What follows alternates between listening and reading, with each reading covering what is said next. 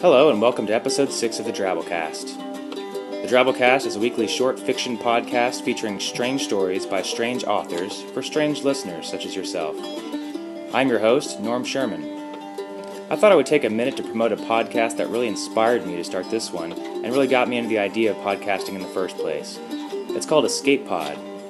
If you haven't heard of it, Escape Pod is a weekly sci-fi fantasy podcast featuring some of the best short stories I've ever heard. Their narrations are usually great, and the stories are by authors ranging from celebrities in the genre to lesser-known but still high-quality writers. Seriously, if you dread a weekly commute like me, this podcast will totally make your trip fly by. It's something I look forward to sticking on my iPod every week.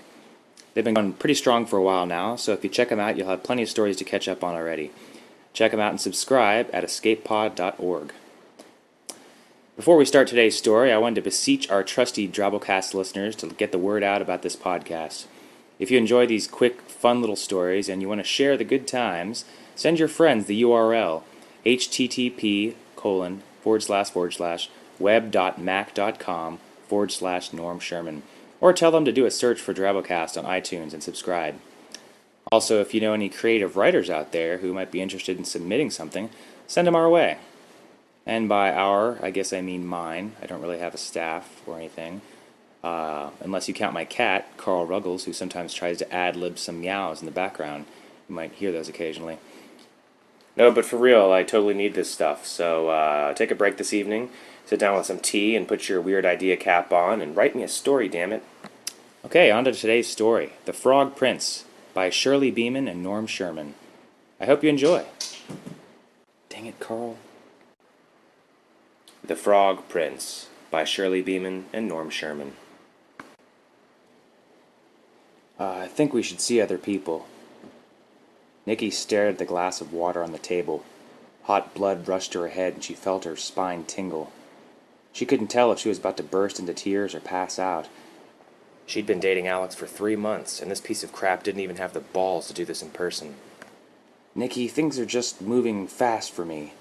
Listen, I think you're great, but the truth is I'm just not ready for commitment. It really isn't you, it's me. He was right about that, but it didn't matter now. Things would soon unfold the way they always did. She had no control of it. Paralysis over most of her body, then the flashback, and then she'd pass out right before it happened.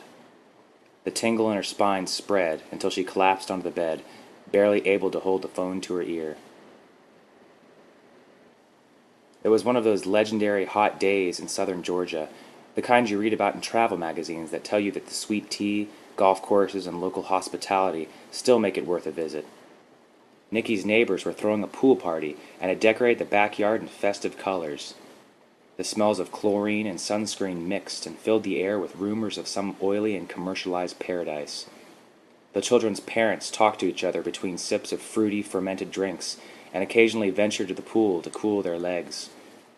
Fledgling swimmers were restricted to the shallow end, creating a dense congregation of floaties, bloated plastic dinosaurs, and animals that could only coexist here in this watery realm. Nikki was 6 years old, and she was a swimmer. That entitled her to a certain amount of respect and popularity. She commanded the attention of several of her peers each time she sprinted to the diving board and demonstrated another world-class cannonball dive. She was at the diving board when a toad hopped across her path. Nikki bent down to pick it up.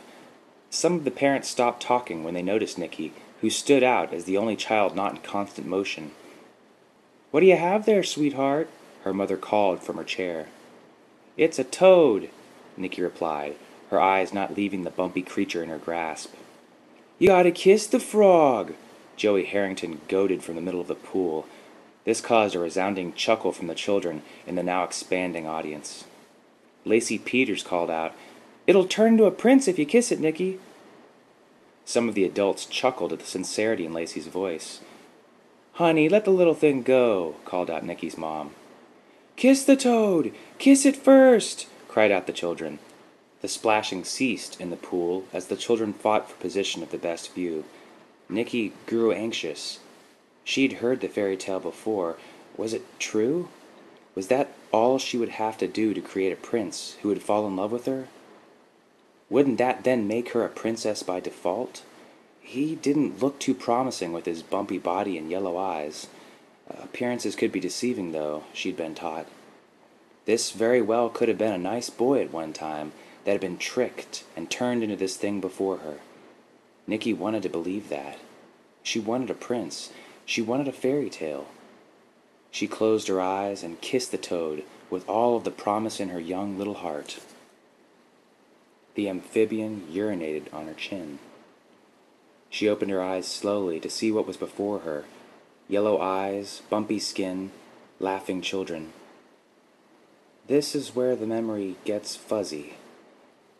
She remembered hating the toad, hating its deception. She remembered sobbing and wiping tears and toad piss from her face. She remembered tossing the small animal into the pool at her hysterical friends to make them stop laughing at her. She remembered the sudden rush of blood to her head, the feelings of such anger, humiliation, and heartache pouring out all over her body from some invisible faucet. She remembered losing control of her legs and falling into the grass, everything going dark. When she awoke, she was in a hospital bed, and her mother was by her side crying. "Thank God you're all right, honey," she kept saying. Nikki learned later that the instant she had passed out, lightning had struck the pool. 3 of the neighborhood children were in critical condition, and Joey Harrington was dead. Meteorologists were baffled. There wasn't a cloud in the sky that day.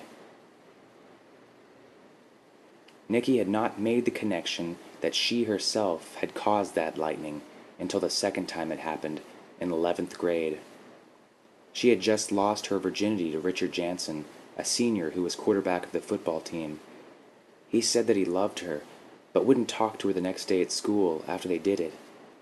He had told his friends about it. Now people were saying she was a slut. Her legs locked in biology class, and lightning hit the library where Rich was pretending to study. The bolt exploded into the roof of the building. The fire department was only able to save half of it. Rich was knocked unconscious by a smoldering support beam fired downward by the direct impact of the lightning. The teacher who drug Rich out said all of his hair was rising up with static electricity. His friends were laughing at him. Right before the bolt hit. Nikki first thought she had a mutant power, like one of the X-Men. She tried summoning lightning on the criminals she read about in the newspapers who had gotten away.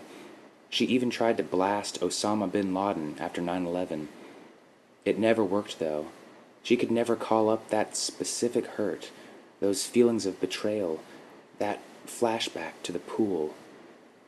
Only clever toads, masquerading as men, could bring the fire from the sky. She couldn't control it. She didn't understand it, but she didn't feel bad about it either.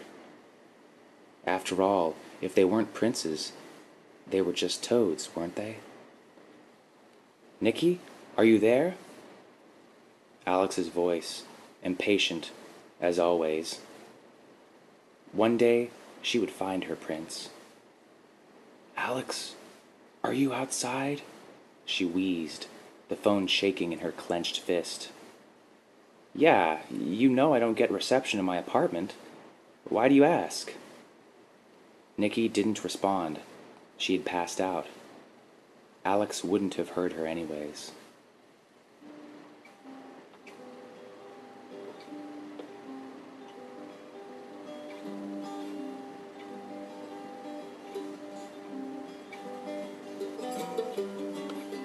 Well, that was our story. I hope you enjoyed it. I've always liked the idea of latent mutant powers. I guess because on some level it still gives me hope that I have some sweet power and I just haven't encountered the right catalyst to trigger it yet. I hope to be in my mid-30s one day watching Saved by the Bell reruns with my cat, when all of a sudden Zach Morris saying the words, "Screech, stop smelling that fern," makes my skin instantly heat up to the temperature of molten lava, giving me the power to melt my way through pretty much anything. Well, I'm your host, Norm Sherman. Remember to send in your comments and stories to goatkeeper@hotmail.com. Join the Drabblecast Facebook group and talk about our stories or giant sea creature lore by going to facebook.com and doing a search for Drabblecast. Check out normsherman.com for some sweet tunes, and tune in next week for episode 7 of the Drabblecast. Until then, try to remember, guys, commitment may be scary, but not as scary as dormant, element-controlling mutant powers.